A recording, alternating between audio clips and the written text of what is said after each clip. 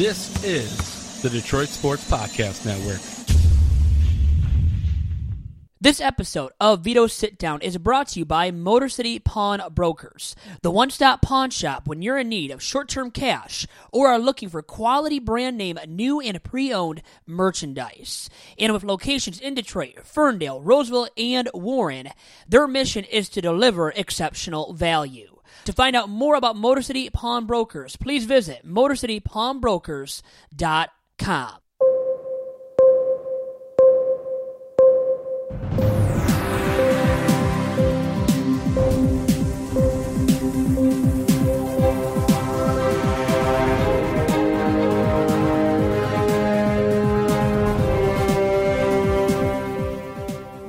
And welcome to the latest episode of Vito's Sit Down. I am your host, Vito Churko. And the guest on this episode of Vito's Sit Down is former Major League Baseball pitcher Pat Hentgen, a two-time World Series champion with the Toronto Blue Jays in 1992 and 1993, and the American League Cy Young Award winner in 1996. We talked all about his Major League Baseball debut on September 3rd of 1991 against the Baltimore Orioles, him winning back-to-back World Series titles with the Toronto Blue Jays, plus his American League Cy Young Award campaign. All of that and more with Pat Hentgen right now. So we'll start off with this. You went to Fraser High School and you played baseball there, and what was it like for you being at Fraser, and what did Fraser High School teach you both on and off the baseball diamond? Fraser for me was a great place to grow up. I met a lot of great friends that I still stay in touch with today. I learned how to play football and baseball. I played basketball through 10th grade. And looking back on my experience at Fraser, just a great childhood, really nice upbringing, and a great place to grow up. Now, when did you know that you had something going for yourself with baseball and with pitching specifically? Was it when you were at Fraser, right before you graduated, or when was it actually for you, Pat? I played ball all through the summer, and that's when I pitched. In high school ball, I didn't pitch much. I played shortstop. So it was about the seventh game of my senior year. I went in and asked Coach Bracci if I could pitch, and he said, well, we're a better club when you play shortstop. So we finally had back-to-back games in the same week, and I pitched game 2 of that week and pitched very well, and he called me in and he said, I was wrong. He said, we're a better team when you pitch, so you're going to start pitching more. And then I started pitching a lot my senior year. But prior to that, I pitched all the time in summer ball. I just didn't pitch much in school ball. I played primarily shortstop. So were you an Alan Trammell-esque shortstop? What kind of shortstop were you, too? Good hands, good arm, slow feet. And I think that looking back on it, the only positions I could have probably succeeded in were probably one of the corner positions at first or third, or potentially the catcher. I caught all the way through until I was about 16. And then when I got to high school, they put me at shortstop. But for me, I think looking back on it, getting to play at the level that I played at, playing a major league shortstop or even a professional shortstop in the minor leagues, you have to be the elite of the elite when it comes to foot speed, arm strength, and lateral range. Now, after graduating, you got drafted by the Toronto Blue Jays in 1986, and you moved your way up through the farm system. What was that experience like for you in the Toronto Blue Jays farm system? Well, back then we came out of spring training, my first spring training. We didn't have the extended spring program that they currently have now for the players. Looking back, at my age, at 18, I would have probably stayed in the extended spring program. But because of the era that I come up in, I went right to the South Atlantic League at 18 and went on to have a pretty successful season there. Each year I just moved up a level and kind of handled the challenge. It wasn't like I deserved to get called up halfway through any of those seasons. I feel like looking back, it was a 5-year experience. They groomed me. They trained me. They groomed my arm and my work habits and taught me how to be a professional baseball player and answer the bell every 5th day and pitch.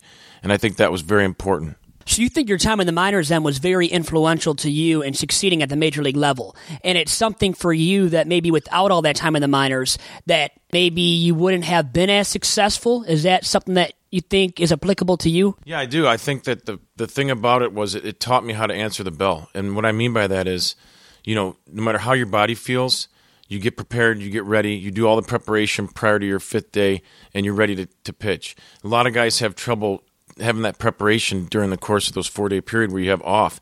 And I think that's the one thing it taught me in the minor leagues. Do I think I could have got to the big leagues a year sooner? Yeah, probably with a different team. I mean, we were World Series champions. We were 89, 90, 91, 92, 93. So it was a great 4 or 5 year run there. I got called up in September of 91. If I was with a lesser club, maybe I get called up in 90. Maybe I get called up in 89. At that time, though, we were not rushing people. Pat Gillick just had layers of players coming through the minor leagues. And so much depth on those Toronto Blue Jays teams, as you said already, and the rotation was good. All those pitchers, you guys won back-to-back World Series championships in 92 and 93. But back to you making your Major League debut. It came on September 3rd of 1991 in relief against the Baltimore Orioles. Did you know going into that game that you had a chance of making your big league debut? And what was that day like for you overall-wise, too? Great question. I faced Bob Melvin, who's currently the manager of the Oakland Athletics right now. And I remember warming up to go in the game. First of all, I had no idea I was pitching that day. I was a reliever. I had no idea. The phone rang, boom, you get warmed up. I warmed up, and as I walked off the bullpen mound, there was cement there, and I slipped off the mound and fell on my butt. And I remember Tom Henke and Dwayne Ward looking down at me, laughing at me. So as I approached the gate, they have a rubber mat there now. I call it the Henken mat because I was the one that fell. But I approach the gate, I walk out on the field, and I start to jog in, and I remember feeling like I couldn't feel my feet. I couldn't feel the field. I felt like I was running like on a cloud.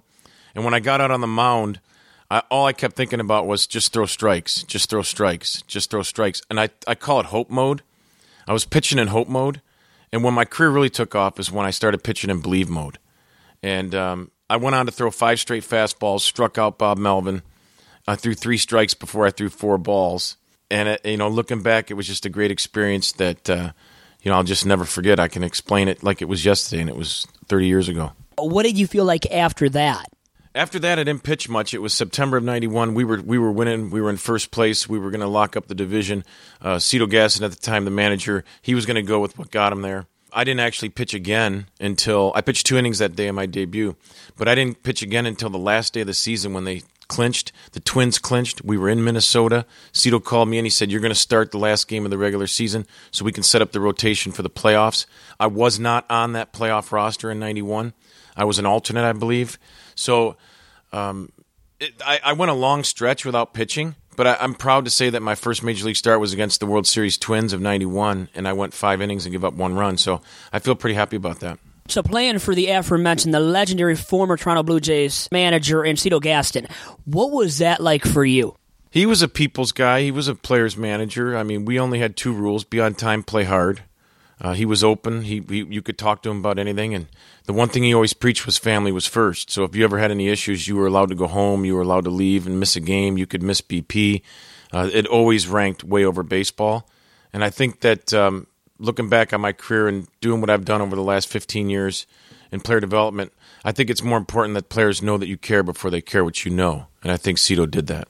So being a part of the Blue Jays organization when they won back-to-back World Series titles and pitching in 93 in the playoffs, leading up to that World Series championship and the second of back-to-back World Series titles, what was that experience and season like for you, specifically in 93, and then for you pitching in the playoffs as well, leading into the World Series and into that championship?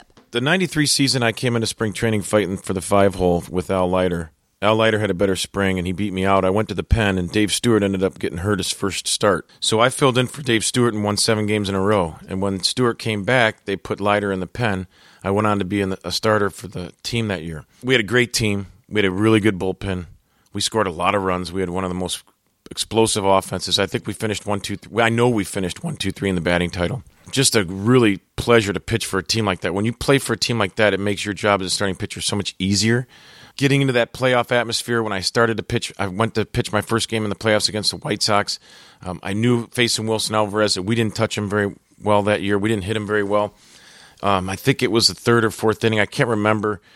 I had 2 outs, and I had a couple guys on. It was a big play. It was a hard hit ball to third. They scored it a hit. It could have been scored in air. It was a hard hit ball. It would have been a really nice play by any third baseman in the big leagues. And then I just couldn't stop the bleeding. A couple C&I singles. It wasn't like they were scorching the ball, but they were just finding the holes, and it led to a big inning and knocked me out of the game. The next start I made was in the World Series. I was scheduled to pitch Game 7 of the White Sox series, but we clinched in Game 6. Then actually I went to Philly and pitched Game 3. We split, games 1 and 2. And Game 3 in Philly was an hour-and-a-half rain delay. And the cool thing about Game 3 in Philly was it was an hour-and-a-half rain delay, and I was pacing in the locker room, and I walked out into the tunnel where the families are, and who do I run into? My father. And he's pacing too. And I said, Dad, you all right? And he said, yeah, I'm fine. And he goes, are you all right, kid? I said, yeah, I'm fine. I said, I'm just going to go out and pitch my game. And just a cool experience, a cool memory for me about Game 3 was running into him at the tunnel. The odds of that happening are really, really slim. So I went out to pitch in Philly, and I actually got in trouble in the first inning. I remember John Crook, I think, doubled, or somebody doubled down the left field or right field line, and Molitor plays first base in Game 3, and he didn't play first base but 5 times all year. I remember the double down the right field line, runner on first. We have second and third, 1 out. Here comes the meat of the lineup. This is the first inning. Granted, we did score 3 in the first, so that made it a lot easier. So I remember Molitor handed me the ball, and he said, I'm sorry about that, Pat. I should have had that. And I remember thinking, what a selfless thing to say at that time. I ended up getting out of the inning. We went on to win the game. Incredible experience for me to say that I pitched in a World Series game and actually got the win, and the team won. Great, great experience. I'll never forget it. And you were still a young ball player early on in your major league career in '93. So how surreal of an experience was it for you pitching in the postseason, pitching in the World Series as well at that point in your big league career? At the time, I just thought, well, we're going to go back. My first 2 years in pro ball, we won minor league championships. My first 2 years in the big leagues, we won major league championships. I really thought that the team, the core, we were going to come back and go back to the playoffs again in '94. Unfortunately, injury, free agency, we did not make it back in '94 and never did again up until 2015. So it was a 22-year period where we didn't make it to the playoffs. But, you take things like that for granted. I actually felt like we were going to go back to the playoffs the next year. And it was 8 years that I played after that World Series in Toronto and never did get to a playoff game. And that's why you can't take it for granted, right? Your early success, making the playoffs when you do, and that's why you want to win it when you get the chance to make the playoffs. So wanted to touch on your dad, too. How big of an influence was your father in your baseball career? Well, I tell people all the time that you have to have a hook partner, whether it's your wife, your best friend, a teammate, your agent, a buddy from high school, your dad. And it's somebody that you could talk to, and they'll give you constructive criticism, hit you with it honestly. They're not going to sugarcoat it. They're not going to tell you what they think you might want to hear, but they're going to tell you what the truth is. And that was my wife and my father. I think I was lucky to be around those two.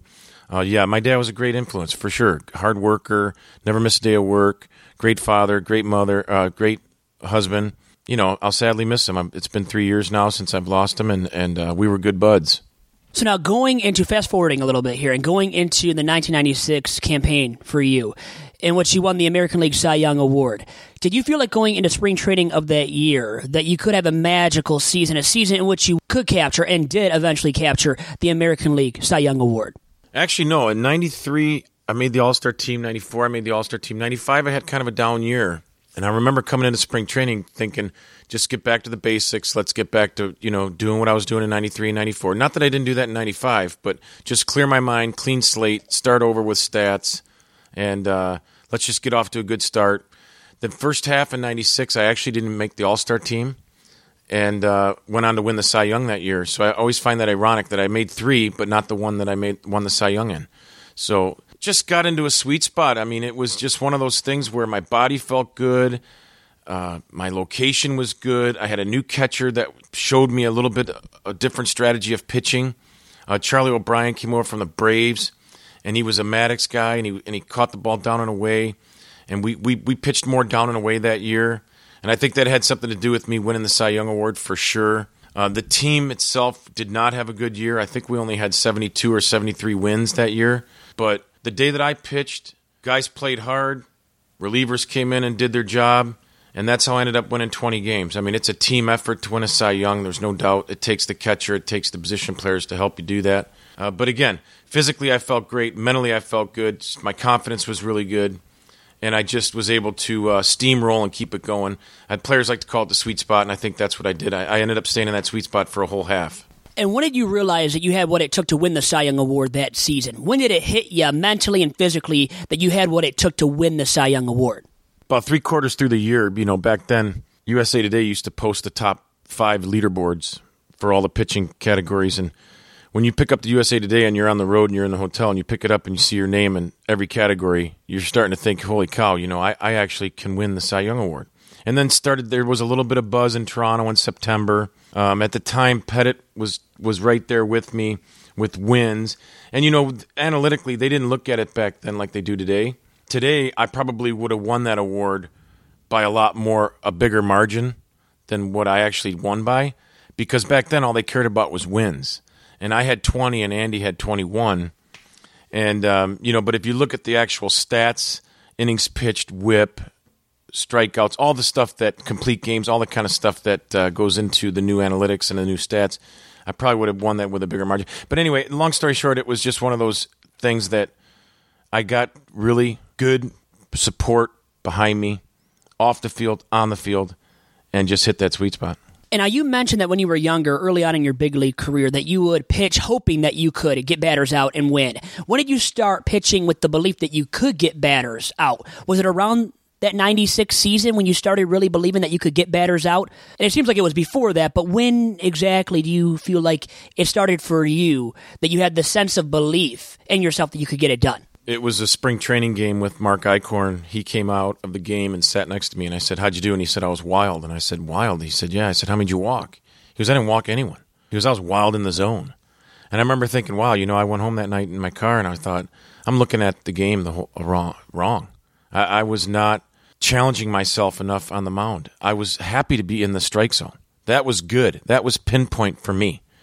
So when my mindset changed to throwing the ball down and away on the corner, up and in on the corner, down and in on the corner, the 4 quadrants, the 4 corners of the box, when I focused on that and not just being happy throwing it in the box, my career took off. That was my aha moment, and I became a fastball command, very effective starting pitcher for about a 5-year stretch. And it was that moment, that day, in the locker room with Mark Eichhorn, who was a reliever at the time, sidearm soft tosser. So it really wasn't mechanics. It wasn't physical. It was mental. It was the mindset. And that's when I had that. That's when I jumped from hope to believe mode. And how big of a factor is the mental side of things in baseball? For me, it feels like even playing back in the day Little League ball, that it was a major factor. Can you speak upon that? And when you've coached players too, how much do you emphasize being mentally tough? Oh, perseverance and grit in baseball, it's important because you fail so much, and it's so hard to stay confident. The game humbles you so quickly, and the higher the levels you move up, the better the talent is, obviously, and the more you get humbled.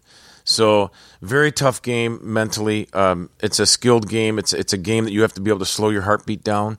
We call it the third deck syndrome. Guys in AAA do really well. They get to the big leagues and they just struggle with their heart rate. They struggle with the anxiety. I think there's so much of it is mental. I work currently with the player development in AAA to big leagues and that level of player. And the biggest difference that I can find over the years is the mindset and the mental approach and the ability to slow the game down, the ability to block out distractions, whether it's crowd, umpire, errors, all the things you have no control over. When you can separate all those and just focus at the job at hand, and that's hit the glove with the ball and play catch with your catcher, this simplifying of the process, the quicker you go to the big leagues and the easier it is to stay. And now, unfortunately, later in your big league career, you had to undergo Tommy John surgery, and it's become a nationwide epidemic among youth ball players too. Sad but true. But back to you, and when you had to undergo it and then recovered from it, how tough was it for you to recover from that Tommy John surgery? Well, lucky for me, I had 10 years in the big leagues, so financially I was secure. My confidence, I was secure. The time of my life it was at the end of my career, as opposed, I think it's much more challenging for a first-year pro ball guy or a high school or college player who's got all that self-doubt and whether they can do it or whether they can get there. For me, I had already had 10 years in the big leagues. I knew I could do it. So the rehab process mentally is a lot easier, I think, at that stage of the game. It was a 14-month grind. I was with the Orioles. We were down in Florida. I was going to their spring training complex 3-4 times a week, doing all kinds of stretching and strengthening exercises and throwing. I came back from Tommy John. I think I pitched in the big leagues 13 months after the surgery. I was never the same. My ball didn't quite have the same zip or bite. It didn't have the same spin. It felt fine. It felt the same, but the results weren't the same. The projection of the ball, I could just tell when it left my hand, it didn't have that same life. And I never did regain that life. I had to become a much more of a control pitcher. I was actually a control pitcher before, but I really had to step up my game and be pinpoint after the surgery. So for all the people that say, oh, the guys come back throwing harder, my theory on that is the player that comes back throwing harder probably wasn't very strong going in and was just God-given or just was able to throw the ball hard but didn't do a lot of shoulder and forearm maintenance. Then you have the surgery. Now they put you on this forearm maintenance and the shoulder maintenance program, and now you start coming back throwing harder. I think it's because if you'd have done the shoulder maintenance and the forearm maintenance before you had the Tommy John, you probably would have been throwing harder before the surgery. And so the rehab focus is all shoulder. It's actually not much elbow or forearm. And the surgery is actually really good. The surgeons are really good. It's about 75% chance of returning. So I knew going in after the surgery I was going to be fine. And, I thank the surgeons in the modern medicine. And speaking of Tommy John surgery, once again, it's become a nationwide epidemic. And I interviewed Dr. Tommy John, Tommy John's son, and both of them now are out to really try to curtail the amount of kids, young ball players, undergoing Tommy John surgery. What do you think can be done to resolve that issue, to reverse the course, that has become a lot of these youth ball players once again undergoing Tommy John? Play all 4 sports. I think that's probably number one key. Looking back, I played football, basketball, hockey, and baseball, and I don't care what other sports you pick. Just playing baseball year-round and pitching year-round. I mean, the grown men in the big leagues with 4 months off struggle, and they're towards the end of September, they start to see their velo drop. They start to see their stats spike. So for an amateur player to be playing year-round and just isolating, I'm only going to be a pitcher, that's another thing for me. Play a position. The playing shortstop for me helped me on the mound. It helped me give a hitter's perspective. I can't stand it when I see a kid, what position do you play? Pitcher. Well, what other position do you play when you're not pitching? I don't. I just pitch. Try to play another position. I think it's very important to play first base, play the outfield, play catcher, do something else. You're working on a different muscle group, and you're letting your pitching muscle groups rest. And I think that's the important thing, is to play basketball, play football, and let those baseball muscles relax. And I think that would really help on the Tommy John surgeries. And it seems like the trend is starting to go back in the direction of playing multiple sports. And I think it's good for building muscles as well. Now, I want to get back to starting pitchers and how they're used nowadays. And it seems like to me, Pat, that more and more of these guys are babied. And that's a term that's thrown around because these guys aren't allowed to go deep into ball games like they once did. Now, why do you think that has become the case, and can the course be reversed with that trend? I think it's strictly the analytics of it. I mean, the stats show that third time through the lineup, the hitters don't do as well. I mean, the opponent's OPS will be 600 the first time, 700 the second time, and 900 the third time through the lineup. And teams are looking at 12, 13-man pitching staffs. I mean, I remember when I broke in, we had 4 or 5 relievers. I remember the buzz in spring was we're going to carry 6 relievers, which was unheard of at the time. And now every team carries 7, and some carry 8 relievers. So the game's changed. They're going to match up. You're going to see more pitching staffs like the Brewers. You're going to see more like the Dodgers, where you're going to have matchups early on. The Rays started doing it early on in this past season. I've said for a while that I thought that a pitching staff may be 9 3-inning pitchers, a lefty, and a closer. Now, you're always going to have your Chris Sales and your Verlanders. Those guys are the elite of the elite, and they're Hall of Fame. But for the other 95% of the starting pitchers, it makes sense. It makes sense to have more matchups. It makes sense to carry more pitchers if you're going to do this strategy. So, for instance, if you had 9 guys that can go through the lineup once, a lefty and a closer, as opposed to 5 starting pitchers, 5 one-inning pitchers in the pen, a lefty and a closer. So you really don't have a lot of multi-inning pitchers in the pen based on 5, 7, 8, 10 years ago. Now I see the trend is going with more multi-inning pitchers, 1 through 9, a lefty and a closer. And you're going to always have, like I said, your Verlanders, and you just kind of massage your rotation around those types of pitchers that are Hall of Fame that can carry their stuff through 7 or 8 innings. The problem is, good luck trying to find those guys. Very hard to find starting pitchers that can do that. Well, then it sounds like you think the concept of bullpenning is here for the long call. Because I was going to ask you about that, too. Is it simply a fad, or is it here for the long call? And you saw the Brewers with Craig Counsell as manager really implement that strategy of bullpenning. And Wade Miley came in, pitched to a batter in a game, then started the next game. Do you think bullpenning is around for the long-term future then? I think it all depends on your roster. I mean, having optional relievers, meaning you can send these relievers to AAA and not lose them to another organization, that's going to be critical because You're not during the regular season. If you're going to try to bullpen, you're going to have some major fatigue, and you're going to have to send guys down to AAA or put them on the Phantom 10-day DL and rest them. You're going to need depth if you do this. You're going to need more depth than you would if you had just had 5 starters. But again, I mean, typically a major league staff will use 25 to 30 pitchers anyway in a regular season, just because of injury and optional relievers and trades. But the starting pitchers, we've always said we need to have 9 or 10 of them. We'd like to have 2 layers of starting pitchers because of injury. I really think the bullpenning thing is going to come down to your personnel, and each team's going to be a little bit different with that. Now, I want to bring up your former Blue Jays teammate, former Blue Jays ace Roy Halladay, who died a year ago tragically, almost a year ago to the day of this recording. Now, what was he like as a teammate, Pat, and how great of a pitcher and a person was he off the field, too? Well, he was a robot as far as his work habits, routine, preparation, results. He was just Hall of Fame. He was better than everybody else in his era. And, I always ask people if Roy Halladay doesn't make the Hall of Fame in the 2000s, in the late 90s to the, who does? What pitcher should?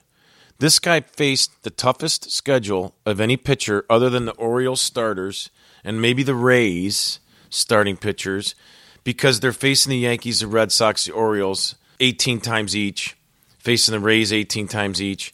And back then, they massaged the rotation so that Roy would get the Yankees. Even though he was scheduled to miss them, we're going into New York. No, we're going to massage the rotation so that Doc gets the first game against New York because he's Doc. He's Doc Halladay.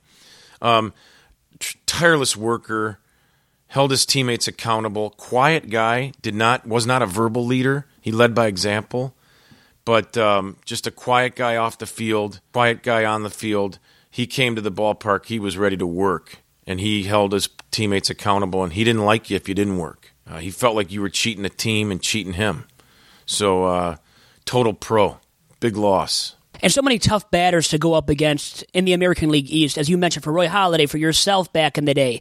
Now, who were some of the toughest batters for you to go up against? And I know there were a ton of guys that you probably can mention here, and who would you be willing to mention right now? Cecil Fielder gave me a lot of trouble. I think he had 7 homers off me in the first 3 years I was in the league. I mean, he hit a changeup off the right field wall in Toronto and only got a single because it was hit so hard. It hit the wall before he left the batter's box.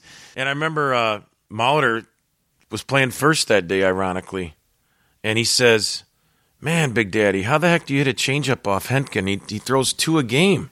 And Big Daddy said, "Well, he shook 3 times.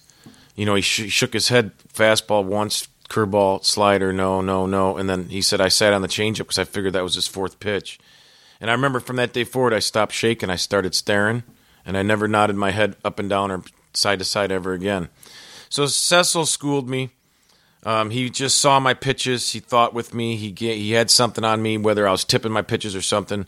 Cecil owned me for sure. Wade Boggs, Bernie Williams, the era that I pitched in, Frank Thomas, Griffey, Palmeiro, Jeter.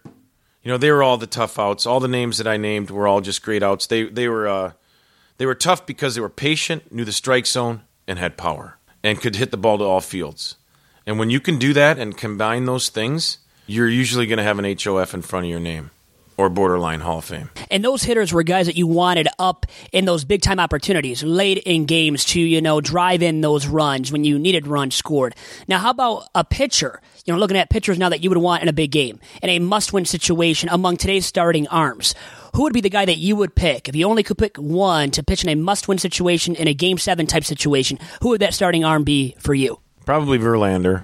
I mean, he's pitched some big games. He's had his back up against the wall many times. I mean, Scherzer's awfully elite, but he hasn't pitched in a lot of big games. He's really elite, though. I mean, he's very consistent. He strikes out a ton of guys. I'd say Verlander, Scherzer. I mean, I like Sale, too. I think Sale's in that category, but 2 years in a row, he's kind of slipped a little bit in September and August. Not August, but October. Just more fatigue. But he's been an incredible horse and a Hall of Famer up to this point. If I had to pick one, I'd say Verlander. Now, I want to get to these comments that you made earlier this year, late in the summer, about AA players, or AA being the level that you believe is often the separator between those guys that are decent prospects and those guys that are major league quality players. Why do you believe that is often the case? The big thing is that once you get the pro ball, you got the elite of the amateur pool. So you got all the best college guys, all the best high school guys, and they're all thrown in A-ball. Then they kind of start to separate themselves in A-ball. Then there's 3 levels of A-ball.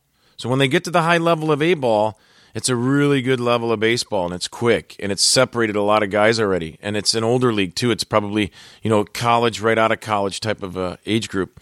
And then the AA level is like the all-star team of that group, of that high level of A-ball. So you are really starting to weed out the non-consistent, up and down type of a player. You're starting to get a more consistent athlete that is got high-end stuff, high-end foot speed, power, whatever you're looking for, whether it's position player or pitcher. That AA level is really starting to separate from the drafted player, the low A player, the guy that plays 3 years of A-ball and gets released, and he can say and he's had a great career. It's an incredible accomplishment to get to professional baseball, period. And but there's a lot of guys out there like that. A lot of guys get to A-ball, but getting to AA, getting to the big leagues and staying is really the hardest challenge. And I remember as a minor league player, I remember thinking there's no way getting to the big leagues is easy. Like that was the saying. It's easy to get there. It's hard to stay. But then once I got there and I realized that is 100% truth. It is easy to get there and hard to stay. So you're currently a special assistant to the Toronto Blue Jays organization. Have you had the chance to watch Vlad Guerrero Jr. in person? And if so, what has that been like? Yeah, many times. Saw him in AA, saw him in AAA. Actually saw him in the Dominican, too, before we signed him. He was already a great hitter from the get-go. When I saw him at 16, he was hitting the ball over the wall. A big league wall at 16. The bat speed was there. What's the most impressive thing about it, though, I think, is his strike-to-ball recognition. He doesn't chase a lot of balls at a young age. At 19 in AAA, you think you'd be able to get him to swing at balls in front of the plate and off the plate away and up and in. And he actually has a really patient eye. It's pretty impressive. There's no doubt he's probably going to be one of those once-in-an-era type hitters in Toronto. So we just hope that he stays healthy and fulfills all the expectations, because there's a lot of pressure on this young man right now. I think he'll be in Toronto at some point in April, and I'm anxious to see it happen. I'm anxious to see what happens with Major League pitching, because I can tell you right now, we've had lots of great prospects dominate the minor leagues, and they get to the big leagues, and the stuff's a little quicker. Pitchers are a little bit better at commanding the ball. They're better at locating the ball, and all of a sudden you're like, wow, there's not as many mistakes in an at-bat. You face a guy like Chris Sale, you might get one pitch to hit, and if you don't hit it and you foul it off, you're done. So the big leagues is a big step.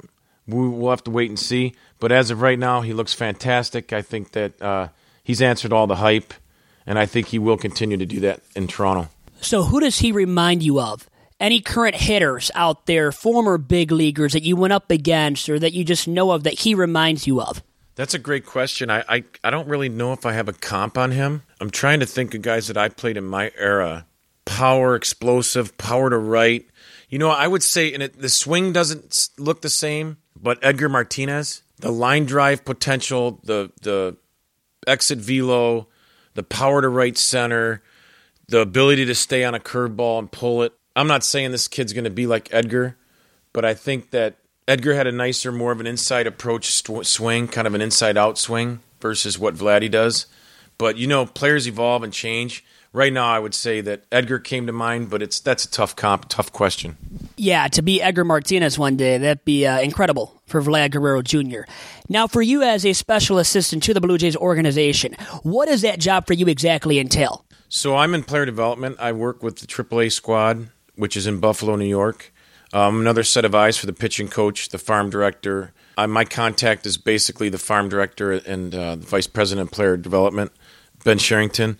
And I've done some scouting. I get out. I saw four amateur players for the draft this year. They were all pitchers, high school pitchers. And then I make a pref list and give them my list of players and how I would pick them in the draft. Again, I only saw 4. I go to Instructional Ball, which is our newly drafted players. We have a camp down in Florida after the minor league season ends. Again, I'm in full uniform. I'm with the pitching coordinator. I'm with the pitching coaches. I'm trying to help the coaches. I'm trying to help the pitchers. I'm another set of eyes. I've gone to Toronto for meetings with the 40-man meetings during the off season. Sometimes they'll ask me up there for my input because I know a lot of the young some of the players that are up and coming. But I think the most important thing is building relationships with the pitchers and gaining their trust. And that takes place in the outfield shagging during batting practice. That takes place on the bus from Dunedin to Lakeland, and you're sitting with a pitcher. That takes place on the plane when I was in the big leagues as a bullpen coach. So I've been lucky and fortunate to wear a lot of different hats in the organization. I've tasted the amateur scouting. I've tasted the professional scouting. I've done the Major League bullpen for a full season twice.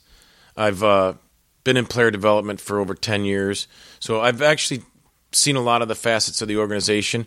And right now, my hot spot is Buffalo's my priority team. I'm trying to help those pitchers because, as we talked about earlier, we're going to use 30 big league pitchers, 25 at least. In a healthy season, we're going to use 8 or 9 starting pitchers for sure, and probably 15 relievers for sure. So where are those pitchers at when they're not in Toronto? They're in Buffalo. And they're optionable, and we send them up and down and stuff. So the AAA staff is very important. Just like Toledo is to Detroit, we have Buffalo for Toronto.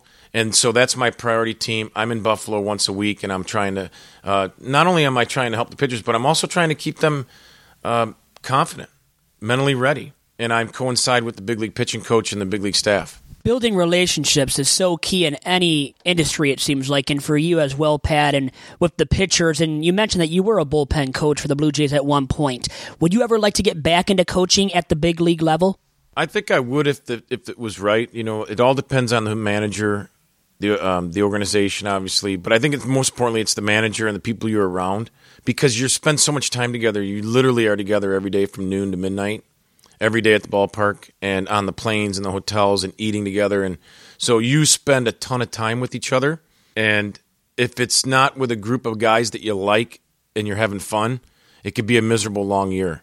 So it's a long grind. It's like a scab where somebody just kind of picks at it all the time and just keeps picking at it. That's baseball. That's an injury in baseball. You never have time to rest. So it's the same with coaching. It's a grind when you're doing it every day. And to get back into it, it's all about the people that I'm with. It's not so much the position. It's more about the people. So I'll leave you with this. Baseball, as you said, is such a mental and a physical grind, so you need your teammates and these guys that you get along with. When you were a big league player, who were some of those teammates for you that you were the closest with and formed the closest relationships with? Ed Sprague, Charlie O'Brien, Sean Green, Woody Williams, Chris Carpenter, Roy Halladay, Alex Gonzalez. These are all guys that we played together for years. Delgado. So it was just a great core of players when I look back of how much fun we had together, how hard we played, how we rooted for each other. And we all stay in touch to this day, so it's pretty darn cool. And actually, I just thought of one other thing. Daniel Norris, you got the chance to see him in the Jays organization. Do you think he still has a shot at really making it as a big league starting arm with the Tigers? Yeah, I think Daniel's about, 26, maybe 25, 26, 27. A lot of pitchers don't reach their prime till they get closer to 30. So love Daniel Norris, great kid. You want your daughter to marry Daniel Norris. He's a great person. He's a honest person who's got incredible integrity, loyalty, hard worker, super athletic. Love his arm, love his delivery. I'm really amazed he hasn't taken off more than he has. I still love him. I still think he has a chance. He's got a great high ceiling. I still think he has a chance to be a really good starting pitcher. Well, Pat, with that, thank you much for all the time, for letting me come in your house and do this interview, and really appreciate it. All right, thank you. Thanks for having me.